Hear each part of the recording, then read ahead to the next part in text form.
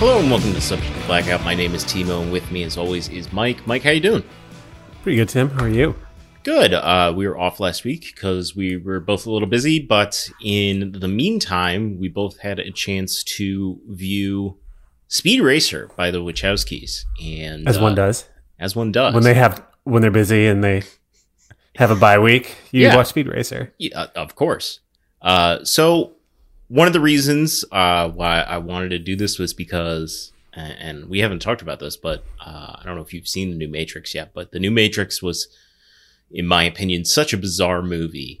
And I had heard that Speed Racer is also quite the bizarre movie, that I wanted to see if one might inform the other, or if perhaps the Wachowskis were just doing something weird that should be noted. And Mike, I don't know how you feel about that. I definitely think it informed upon the Matrix that just came out, and it's definitely fucking weird. I mean, let's be real though, that the Matrix has a strong legacy of after the original Matrix being weird. Yeah.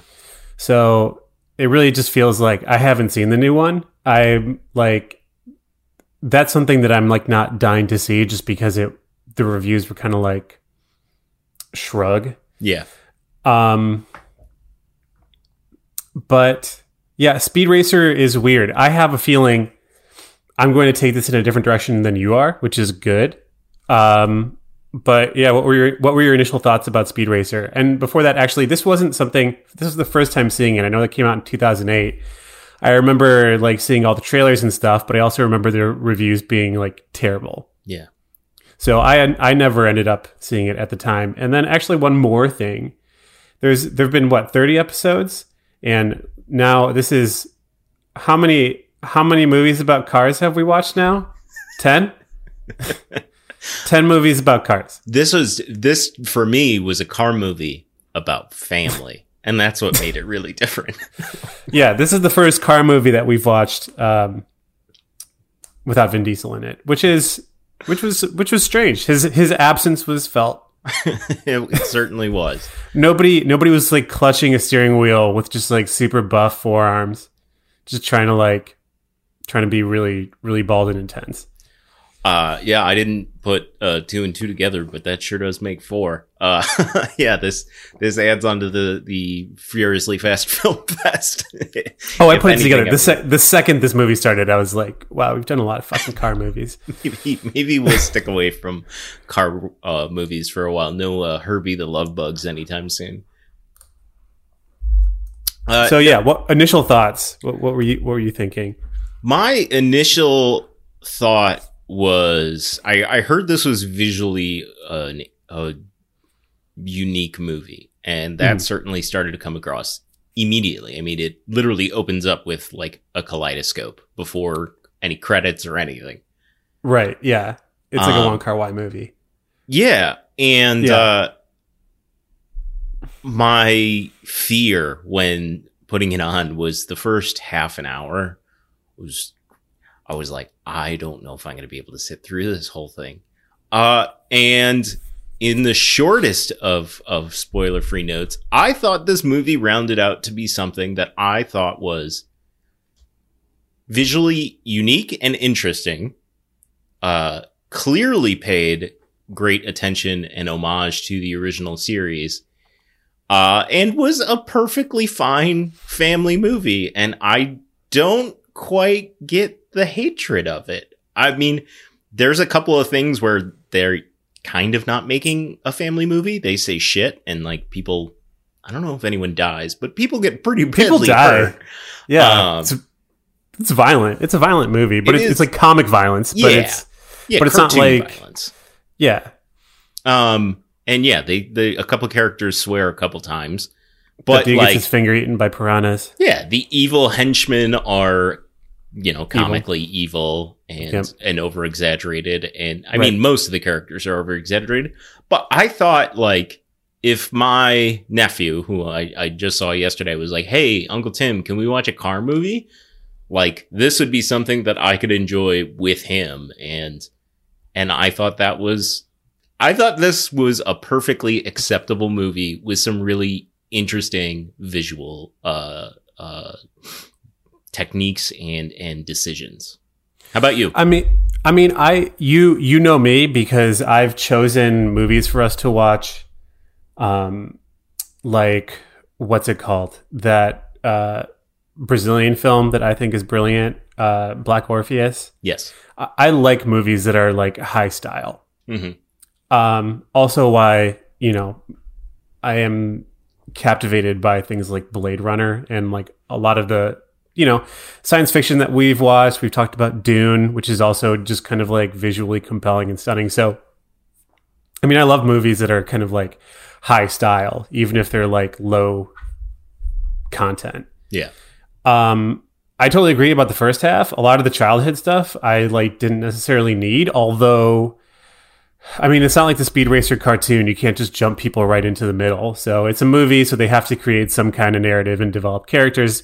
My biggest criticism of this movie, honestly, is that because it's so high energy and so like visually loud, 2 hours is exhausting. An hour and a half would be great. Yeah, that was another criticism that it was like 2:15 too. Yeah. It was way too long. So that's like my biggest criticism, but visually I think it's awesome.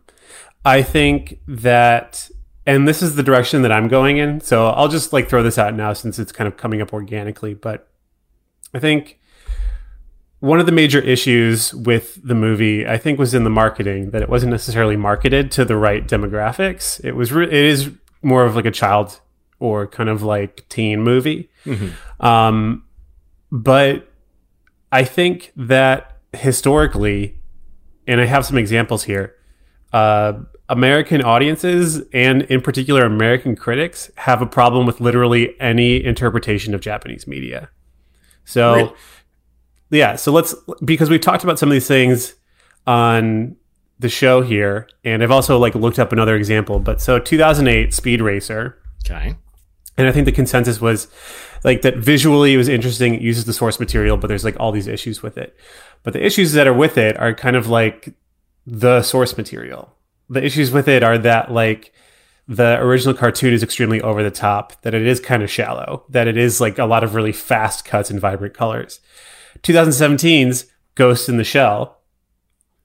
American audiences and critics freaked out because of whitewashing, even though Japanese audiences were like, this is fine. Yeah. But American critics in particular were sort of like confused by the pacing and the interpretation of the environments from the Ghost in the Shell source material from the 90s. And then most recently, we watched Cowboy Bebop, which we thought was very cool and high style. And American critics also divided on this. There's this strong American interest in Japanese animation, and I think it's even getting bigger. It used to be just sort of like a niche weeb thing, but now it's becoming a little bit more sort of part of like bigger American culture. There's like musicians and hip hop artists who like really embrace that. And we've had movies like Lupin the Third as well, which were interpretations of anime. But rarely, I have not encountered a Western live action version of a Japanese film that was really well reviewed across the board. There's always confusion about it. So I think some of the criticism comes from that sort of like cultural reaction to basically drawing on certain types of aesthetics that are incorporated into Japanese animation into Western live action films. Yeah, and I don't know if this one applies because I don't know the creators of Avatar, but that is also another anime that was... Oh, yeah. M. Night Shyamalan. Again, I don't know if that's a Japanese product, and that movie could just be bad. It doesn't necessarily... because M. Night Shyamalan has a mixed track record at best. And like that also, as you're mentioning it, I'm like, again, I don't know if that's Japanese in origin, but it's certainly an anime, and it's an homage. An American live action adaptation also seem to have numerous problems. Again, it could be in and of itself a bad movie. I don't know nor care to watch that movie. But yeah, I mean, it's not. now that you've laid it out, yeah, it is not a lone appearance of this sort of live action anime remake falling flat on its face. Yeah. So honestly, I think a lot of the criticism comes from a particular aversion to like this style of adaptation. Well, and as you say, anime has certainly become more mainstream over the last 15, 20 years. When we were in high school, we knew some people who were into anime and manga. Yeah. Whatever. But they were lame. Yeah, it was kind of lame and they were weird. And you know, you just called manga porn, and that made them very angry. And and they would just Naruto run away from you with their arms behind their back, like they're going to Roswell. Arms akimbo. And it's very much now that you put that forward, it's very much similar to what comic books started to go through in the mid 2000s, where good comic book movies weren't always received as legitimate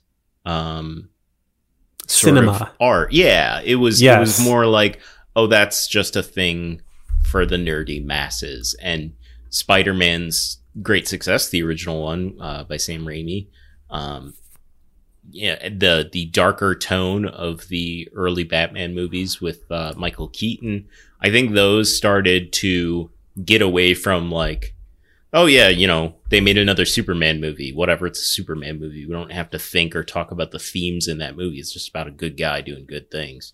Right.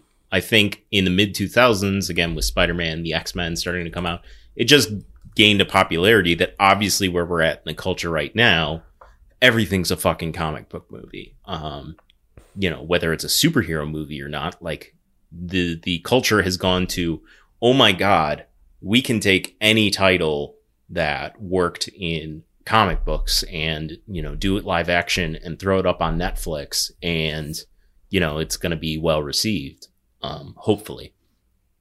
Whereas anime certainly has, it feels like it's in those early stages where there's all of these anime shows and anime films that are now being slowly converted into live action adaptations. And we're very early on in that process, but it still feels like no one's really taking them seriously, especially looking back at 2008.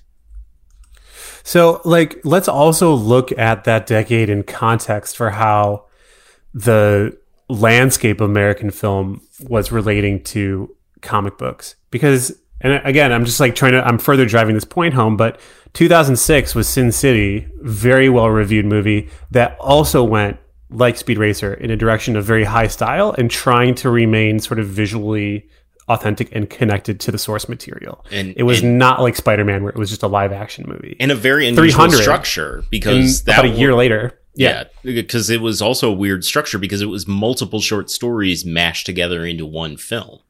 Right. It was. So it had that kind of like serialized, like kind of Pulp Fiction element to it. And then a year later, 300 comes out.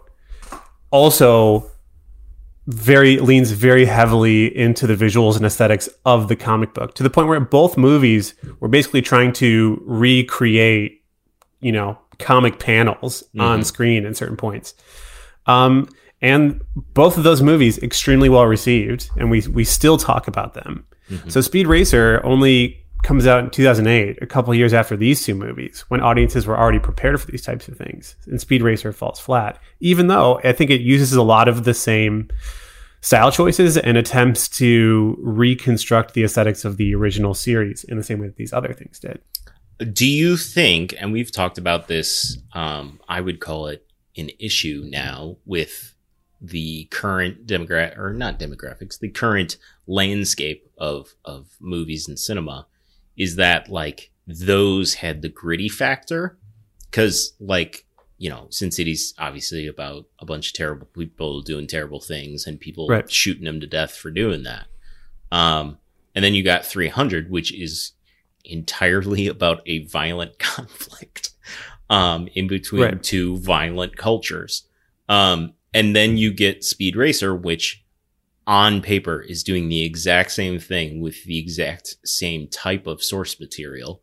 And instead of being gritty, it's just a fun family movie.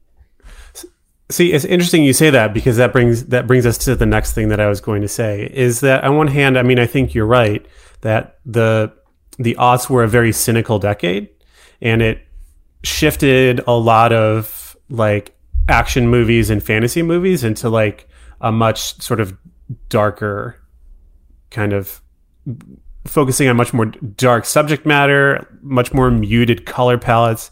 Like, it's easy to look at the transformation in the Harry Potter movies, where the final movies were sort of like much more solemn and dark than the original. And that wasn't simply because the books got more solemn and dark. It was also changes in the culture of filmmaking.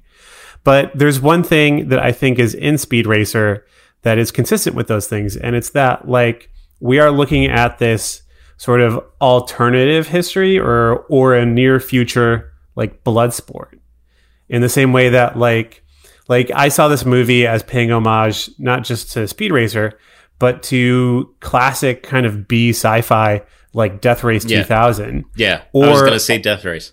Yeah, or Rollerball, the 1975 version, not the more recent version, where it's about corporate power, it's about blood sport and kind of spectacle. So there were darker elements, and it's possible that if they had kind of played those up and tried to make it a more serious movie, it could have been more well received.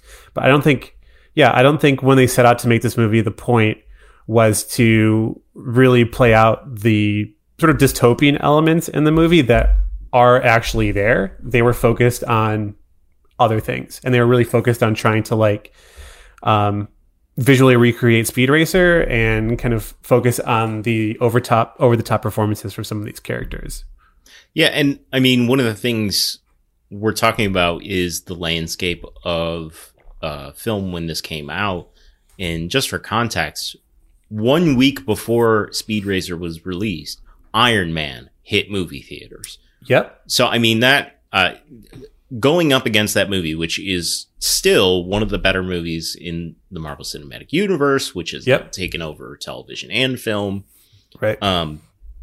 Like, going up against Iron Man certainly hurt it. But I think, to your point, it's a critique of where the culture was headed in what they were requesting from their animation adaptations. And I mean, we open up Iron Man basically prosecuting and profiting from the war in Afghanistan and being captured by terrorists, and it all being this real gritty, grounded in, 2008's everyday minutia of the war on terror, like the versus this just fantasy world where planes don't look like they should fly, and or cars drive weird. Yeah, and cars can spin while going forward. And yeah, I mean, it's what they chose to do with this. And there is a world, and it's probably coming up soon, where someone is going to do a gritty remake of Speed Racer, and it's going to be fucking terrible. He's going to be drunk. He's going to get a DUI. Go, drink Speed Racer. Yeah, and it's gonna be awful and terrible, and it'll get 3 seasons. Yeah, someone will probably be like, "This is Oscar worthy." And it's just gonna be awful. Timothée Chalamet as Speed Racer was the depth. Oh man, yeah, and his eccentric interpretation. Instead of his dad just being this heartwarming, loving man, he's just gonna be a drunk. He's like, "Dad, you never loved me, only loved Rex. The wrong kid died." But yeah, I mean, there's just such silliness and reverence for the silliness in this movie. I don't know how you can't be charmed by it. I hate that fucking kid character, and the monkey is stupid. Yeah. But like, and they did it too much. Again, this is a 2:15 runtime. Let's cut back on some of the monkey and fat kid shenanigans. Right. But like, it makes perfect sense that those characters are in there because they just reinforce the silly tone that this movie is 100% aiming for. Yeah. I mean, visually, I just like, I love it. It's a lot of fast cuts, but you can tell how hard they worked to try and sort of transpose the energy of the original. The sort of like overlays of announcers kind of moving by. You can see how they're framing shots where the actors were being a little bit more wooden. So it could just sort of like freeze frame or kind of like pan across a scene in the same way that you would see like in an anime. You have those sort of panning shots of the crowd. Like there wasn't somebody who was like actually like a cat person. And there would normally always be like one of those in like any kind of Japanese anime. But like the crowd shots were perfect. The announcer shots were perfect. The kind of fast cuts and dialogue behind the wheel for like Trixie and Speed Racer were like dead on. So like all of that stuff was great. And obviously like the costume designs, like the really high contrast, like colors and tones, like looking at the neighborhood and stuff. Like, we're not looking at... There's no muted colors here. If something's going to be pink, it's going to be, like, fucking pink. Like, if something's green, it's going to be really fucking green. So, it's as animated as something can be without being animated or having Robin Williams in it. Yeah, in kind of doing a little bit of background research, I didn't go crazy, but I did. One of the things that I took it seriously. Heard, Step up. Hey, I better. I didn't not take this seriously. One of the things that the Wachowskis at the time, and I don't know which one, referenced when they were talking about this film was like Cubism and James Joyce were influences on how they approached this project. And I think the Cubism makes sense. I mean, this movie is not styled like anything before or since in the live action medium. Again, they are imitating mostly what's coming from the anime, but they're doing it in creative and unique and interesting ways.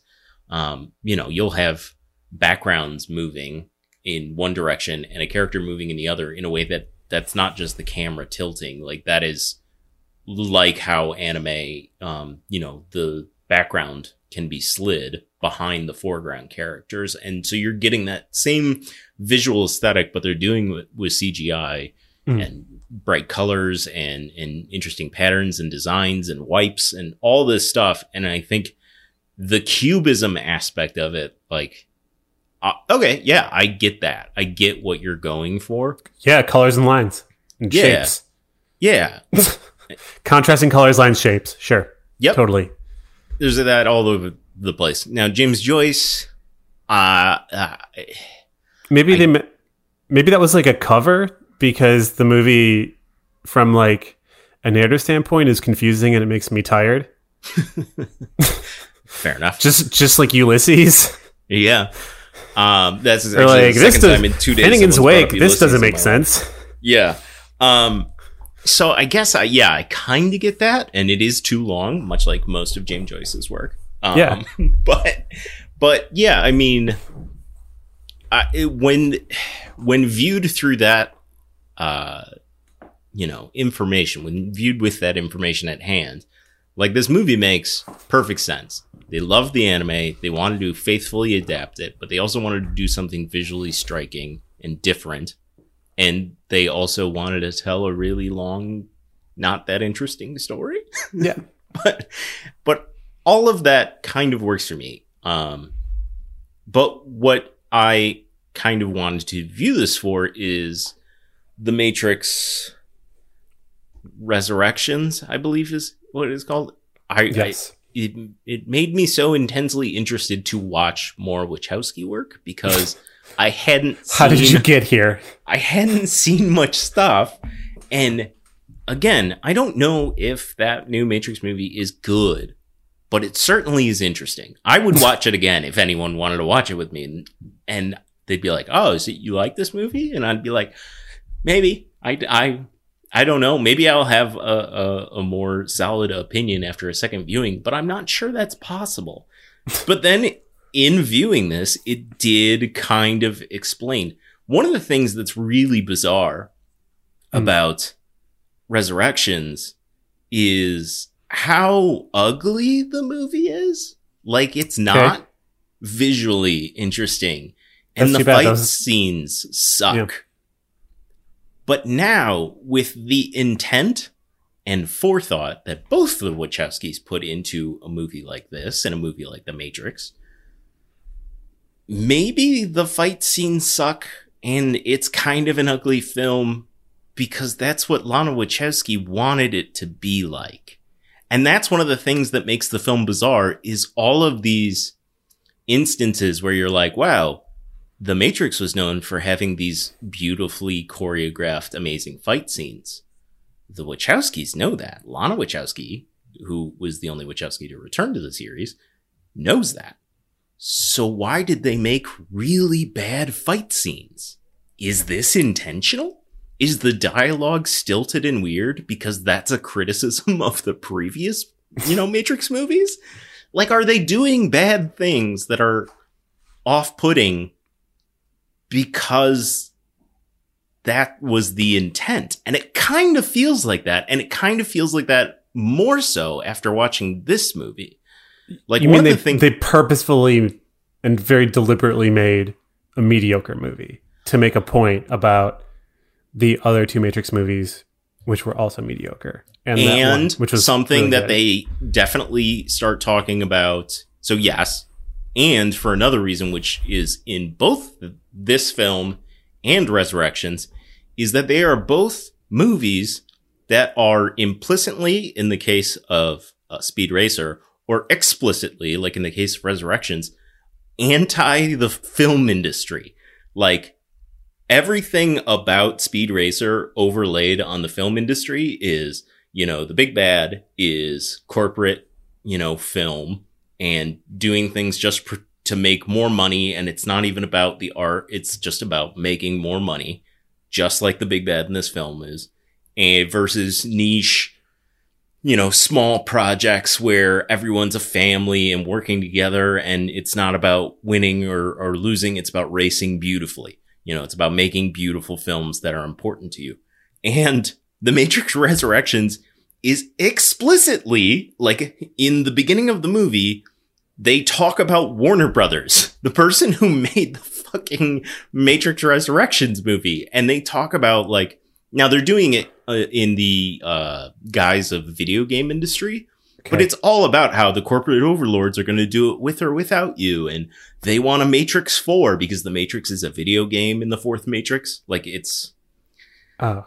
Yeah, it's weird. But it's like both of these films are very much anti-corporate power, very much anti-mainstream film industry. And they're doing it within the film industry. It's very bizarre, very anti-capitalist sort of think pieces. And I think one does it a little bit more, a lot more subtly in Speed Racer, where it's just, corporate greed is bad. Okay. But yeah, like, again, seeing this movie did help me realize that, like, no, I think a lot more of The Matrix Resurrections is intentional than perhaps people are giving them credit for. Maybe it's ugly because it's supposed to be. I mean, without watching it, I can't evaluate, but like, yeah, that sounds dumb. It sounds a little dumb. I mean, your explanation might be right, but if that is actually what they did, it sounds kind of dumb. It is kind of dumb. I can't express this to you clearly enough. It is dumb. Did they explain why Neo has a beard now? And do you think Keanu Reeves has a contract where he's like, I will never ever shave my beard? I think they went to Keanu, and I think they went to Keanu. I think Lana Wachowski went to Keanu and said, Keanu, Warner Brothers told me they're making a Matrix movie with or without us. Do you want to do it? And he said, not really. Whoa. And she said, well, me neither. But they're going to do it with us or without us. Yeah. Do you want to get paid? He's like, I mean, do I have to cut my hair or shave my beard? And she's like, I don't give a shit. Like, all right, fine. I got time. Do I have to do any like crazy choreographed fight scenes? No. We're going to do shaky cam and cut 1,000 times, and you're not going to be able to tell that it's your body double. And he's like, and how much are we getting paid? A lot. So much. And he said, okay, sure. I like you. You know, I like working with Carrie-Anne Moss. Let's do it. And that's what the movie basically explicitly says, is that they're like, hey, we're being forced to do this, and they'll just make a new Neo, so why don't we just do it instead and kind of sabotage the series and end anyone's expectations for a 5th or a 6th movie by just making a mediocre movie on purpose. It's kind of what it feels like. And it kind of tracks with the fact that the Wachowskis didn't really want to go back to the series, and then out of nowhere, Lana Wachowski decided to do this thing and somehow got Keanu and Carrie-Anne Moss back. I mean, one thing I will always be upset about now by this new Matrix movie is that it delayed John Wick 4, which is awesome. And I have zero problems with, because it's gratuitously violent. So, so I'm already critical of Matrix Revolutions. Porn, you know? Yeah. It's barely gun fu. Yeah. Yeah, it's just, all right, we need to get from one beautiful, you know, set piece to another beautiful set piece. How do we do that? Well, they're in Rome and we need them in New York, so let's put them on a train? Sure, that makes sense. And Common will be there. Okay, but is it just like a scene where they go from one place to another? Nah, they'll be shooting at each other the entire fucking time. Sure, all right, cool. That makes sense to me. How do you explain that? They have silencers. Got it. But that's like not, like you would still hear. Shut up. Yeah. So again, overall, the movie needed to be way shorter. The first half hour, 45 minutes needed to be cut way the fuck down, and you need to cut out like the candy stealing scene with the younger brother and the monkey.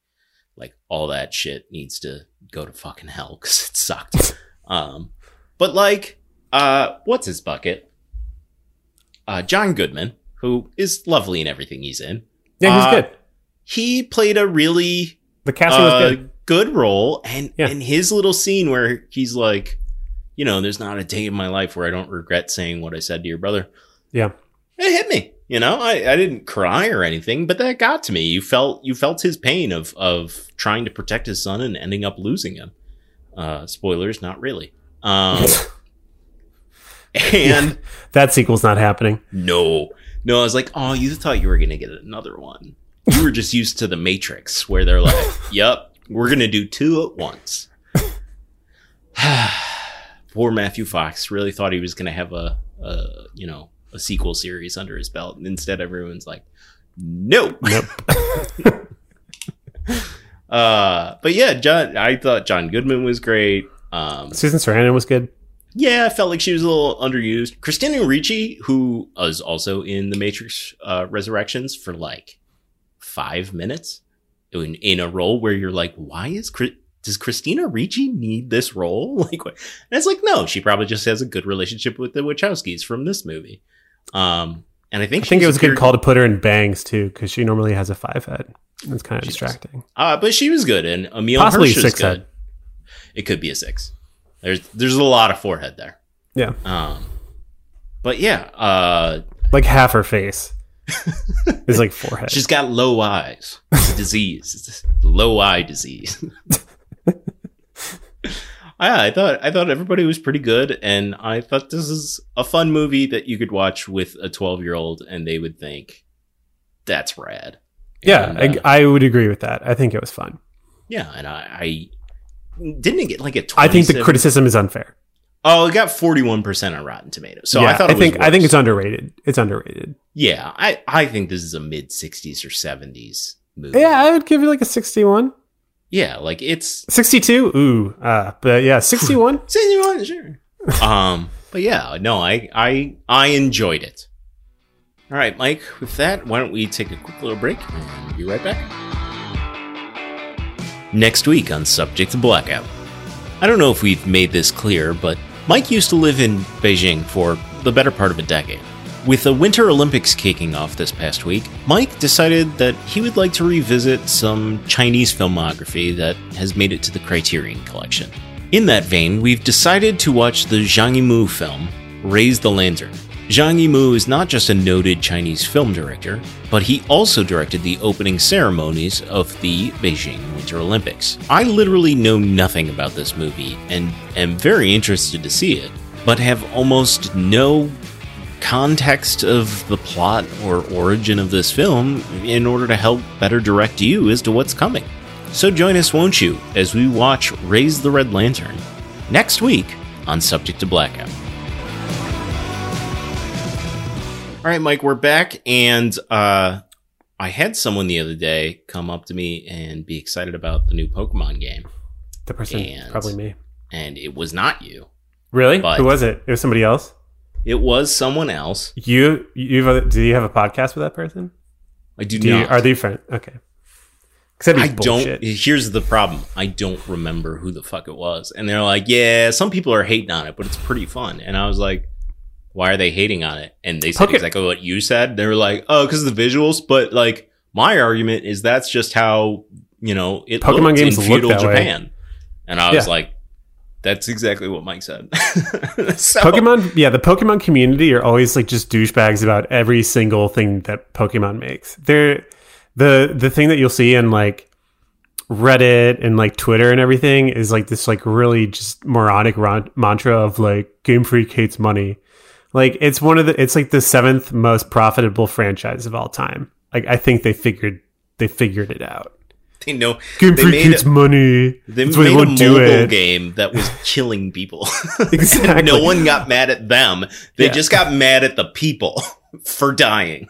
Exactly. So yeah, it's like, oh, not going to get my money. Like, gee, not going to get your $60. God, that's going to really cut into that $80 billion franchise. You fucking idiots. So yeah, so the Pokemon community are always just like douchebags. And so yeah, like you have to kind of like take any criticism with a grain of salt because like everyone's always like ready to hate stuff. And then the other thing the Pokemon community will do will be like, they'll like freak out about the sprites. They'll be like, I put together or like I data mined this Nintendo DS game from 2007 and they like reuse the same sprites, even though that like makes absolutely no sense that they would somehow be using the same software and all these other things. It's like, no, it's a fucking Pikachu. It's gonna look like that. It's gonna look like that like every single fucking time. So I mean, I think a lot of the reviews are sort of thoughtful and measured. I think the Pokemon community can pretty much be ignored because they've hated everything that's come out and they only like it 10 years later. The visuals are like, it looks cool, but it's not like an Xbox or a PlayStation game. There's, like the way the trees are rendered, it isn't like they're kind of like lush. They're kind of like a little bit more stylized. The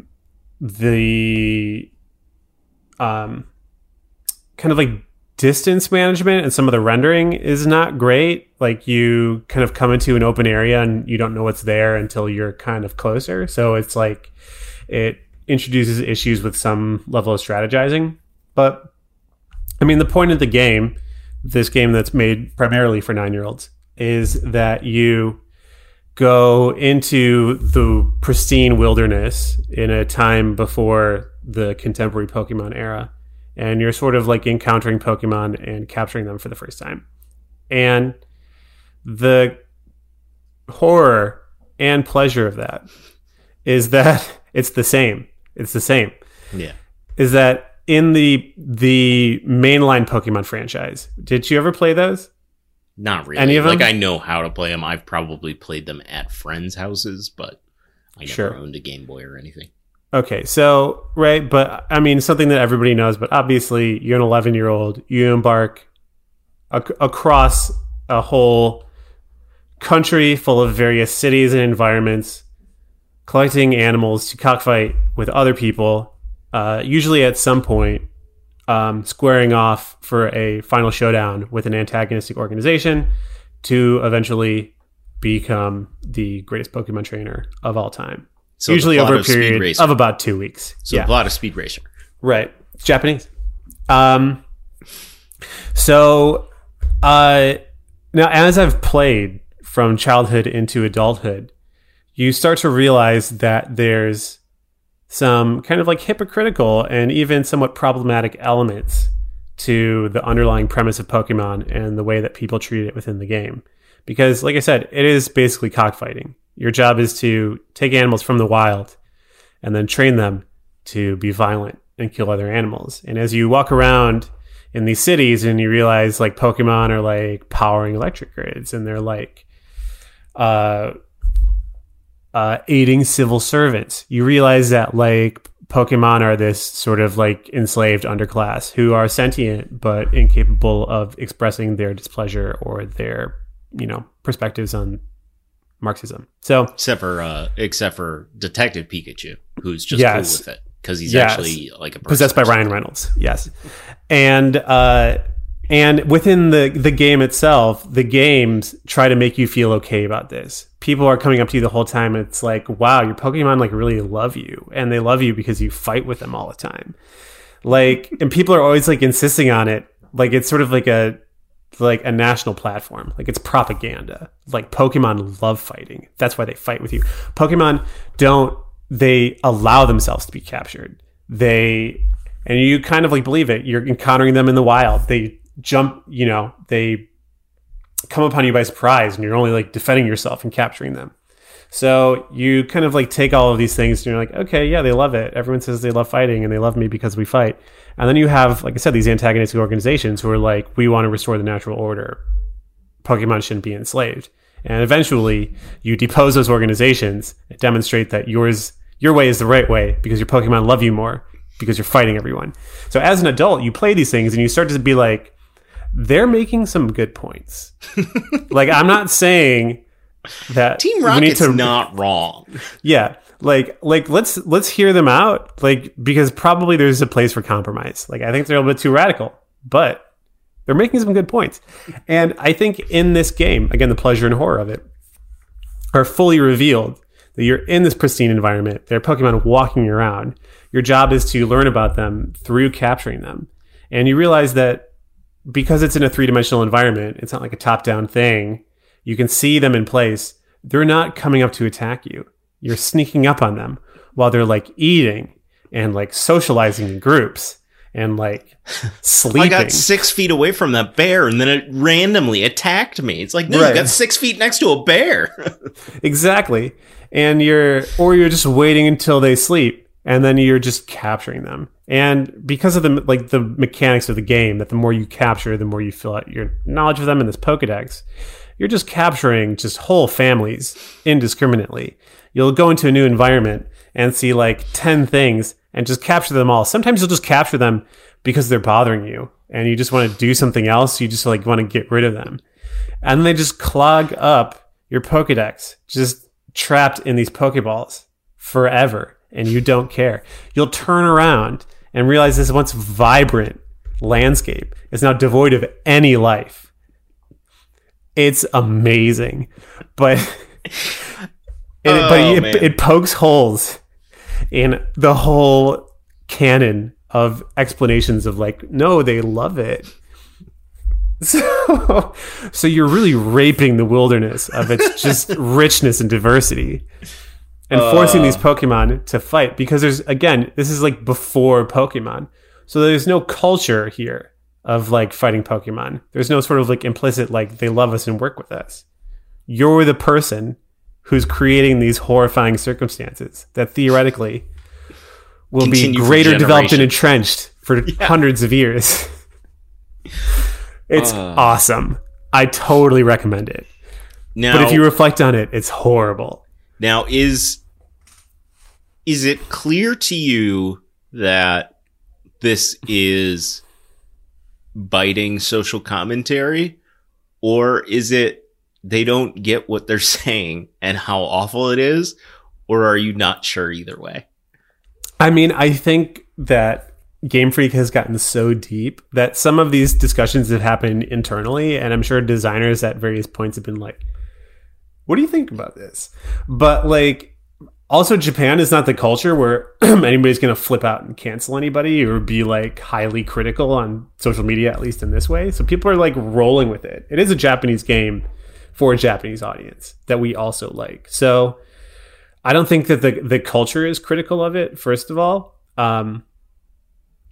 So I don't think... and there's nothing wrong with the game doing this. Game. Right. Yeah, because it is a game and it doesn't fucking matter. But the game is not self-aware. It's just interesting to me if the creators are now like, the world that we accidentally created is monstrous. Is a horror. And we should turn that to 11 and make sure it's clear we know it's monstrous and you're a monster while playing it. No, like I said, you see the foundations of the horrors of bondage of Pokemon and no one is batting an eye on it. I mean, again, let's go back to the Pokemon community and their stupid mantra. Game Freak loves money. Yeah. Game Freak does not have to criticize Pokemon because Game Freak can cash checks. But the writers of said video games might find it more interesting. You know, a creative on the project of creating the next Pokemon might think it's more interesting to play around with that idea of the monstrous society that they've created. Right. I mean, games. One thing that is within the game, and it's sort of like it has to explain a mechanic that otherwise does not make sense. So you capture Pokemon in Pokeballs, and like Pokemon, the anime, the games all take place in sort of like a high-tech kind of near future environment, like all Japanese things, where you can conceivably believe a technological device like a Pokeball has been made to shrink down Pokemon and then, I don't know, hold them in stasis. It's unclear what happens inside the Pokeball. It can't be great. Sexy. I have a feeling they like being outside more than inside, but it doesn't matter. But within this game, again, because it's like 200, 300 years in the past, the first person to be a Pokemon researcher, invent Pokeballs, they're made of like wood. And the explanation for why they still work is like, Pokemon have this weird thing where when you just like throw Pokeballs on them, they like shrink down and just get inside and love it. And you're like, I don't know about that. I think that's the beginning of the propaganda. I think that's the beginning. Like, it's just crazy. Like, we don't have to look too deeply into it. So like even that is the beginning of like Pokemon are made to serve us. And like you start seeing yourself saying and internalizing horrible things like, gotta catch them all. Well, like you'll see two Pokemon fighting in the environment and you'll just capture them both and you'll be like, see, like they need us because they can't handle this just out in the wilderness. They need us to manage them. Joe Rogan had someone say the exact same thing about black people on his last podcast. It's like so wild. I totally recommend this game. Like the pleasure and horror are the same thing. Oh man. I mean, like, where would they be without me taking care of them and making them fight other Pokemon? They'd just be out there, just like endangering themselves and each other. I just want a line in the new game to just be like, yeah, it turns out all Pokemon have an extra muscle in their legs. It's just like, I've heard that rumor about different things before. So I think it's great. I highly recommend it. It's cathartic to just run around. There's a whole lot of instant gratification of just like, that belongs to me now. But the philosophical and ethical implications of the Pokemon series are clarified and left unambiguous in this game. Good. You see this. So my barrier to entry in this game is that I don't even own the system that it's on. Right. So that's a pretty high barrier for a game that I don't really think I would particularly care too much for because I'm not invested in the series. But that might be something that like I go on Twitch one day and just watch someone stream because it does seem interesting. It doesn't seem like something I want to. I'll bring it around. Hundreds of dollars. Yeah, sure. But yeah, watching someone play that might be right up my alley. Yeah. Well, it's a shame you had nothing to say about that. It doesn't seem like you're emotionally invested or loving it at all. I'm going to forget about it in like 2 days. I fucking knew it. Yeah, personally, been doing a lot of weird random work shit because we're switching over our operating software. So have been extremely busy the past couple of weeks. I went in the office yesterday, which was Saturday, and working from home today. So I have not consumed a ton of visual media. I will tell you, Pinegrove is a performer / band that just released an album last week, and their new album 1111 is really good, and I enjoy a lot of it. And I haven't really deep dive into the lyrics so much, but there is one song that ends like, forget what the specific line is, but he's like, "I'm never gonna let you down," and like the song ends like a half second later, and then the next song starts, and 2 seconds into it, the first line is, "Well, I let you down again yesterday." And it's just like, it's not funny. That line is a little bit funny. Just the juxtaposition can't not be funny without full context. But yeah, it's an album about self-reflection, and there's songs about changing your patterns and behavior and dealing with a world where people are ignoring topics such as climate change and all that stuff. And it's just really beautiful. There's some of the songs have a little bit of a country twang to them, so I've been listening to that a lot while I've been doing some work stuff recently. And the other thing is I did a thing that I haven't done before, and I wouldn't have done it had I done it before, because I went out and I bought a physical copy of a movie, Mike, on for my media? 4K UHD TV. I haven't bought a physical copy of a DVD in like 15 Is it a years. DVD? Yeah. It's It's a Blu-ray. It's a Blu-ray DVD. But it's a Blu-ray UHD, so it can't even be played in a normal Blu-ray player. But I have the Xbox that plays UHD Blu-rays. And what I found out was, while Dune looked gorgeous at first, Xbox has a known problem since its launch 2 Novembers ago, where the Blu-ray player will just drop out the visuals and keep playing the audio. The only way to reset it is whenever that happens, which they don't know why still, you have to eject the DVD, then reset the console, and then you can play it, and it may happen again in 20 minutes. And that's what keeps Sounds like happening. a great purchase. All of it. Oh, I didn't know until the screen went black, and like I was like, why are they talking during this black scene? And then I Googled it, and from November of 2020, people were complaining about this, and Microsoft has yet to fix it. It's a Blu-ray player. How hard is that? Oh my God, it made me so mad. So I didn't spend $26 wisely. But yeah, so Microsoft, go fuck yourself. This is why everyone hates your products, is because they're janky and don't work doing the simplest tasks. Yeah. And yeah. So don't buy physical media. As always. Fucking sucks.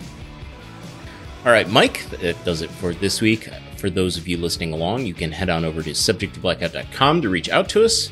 And there you can find links to all of our socials, including Instagram, Patreon, Twitch, Twitter, and YouTube. Also, feel free to rate, review, and subscribe. And lastly, you can find Mike on Instagram and Twitter at the Name Taking Podcast. Mike, I want to thank you for joining me. Right on.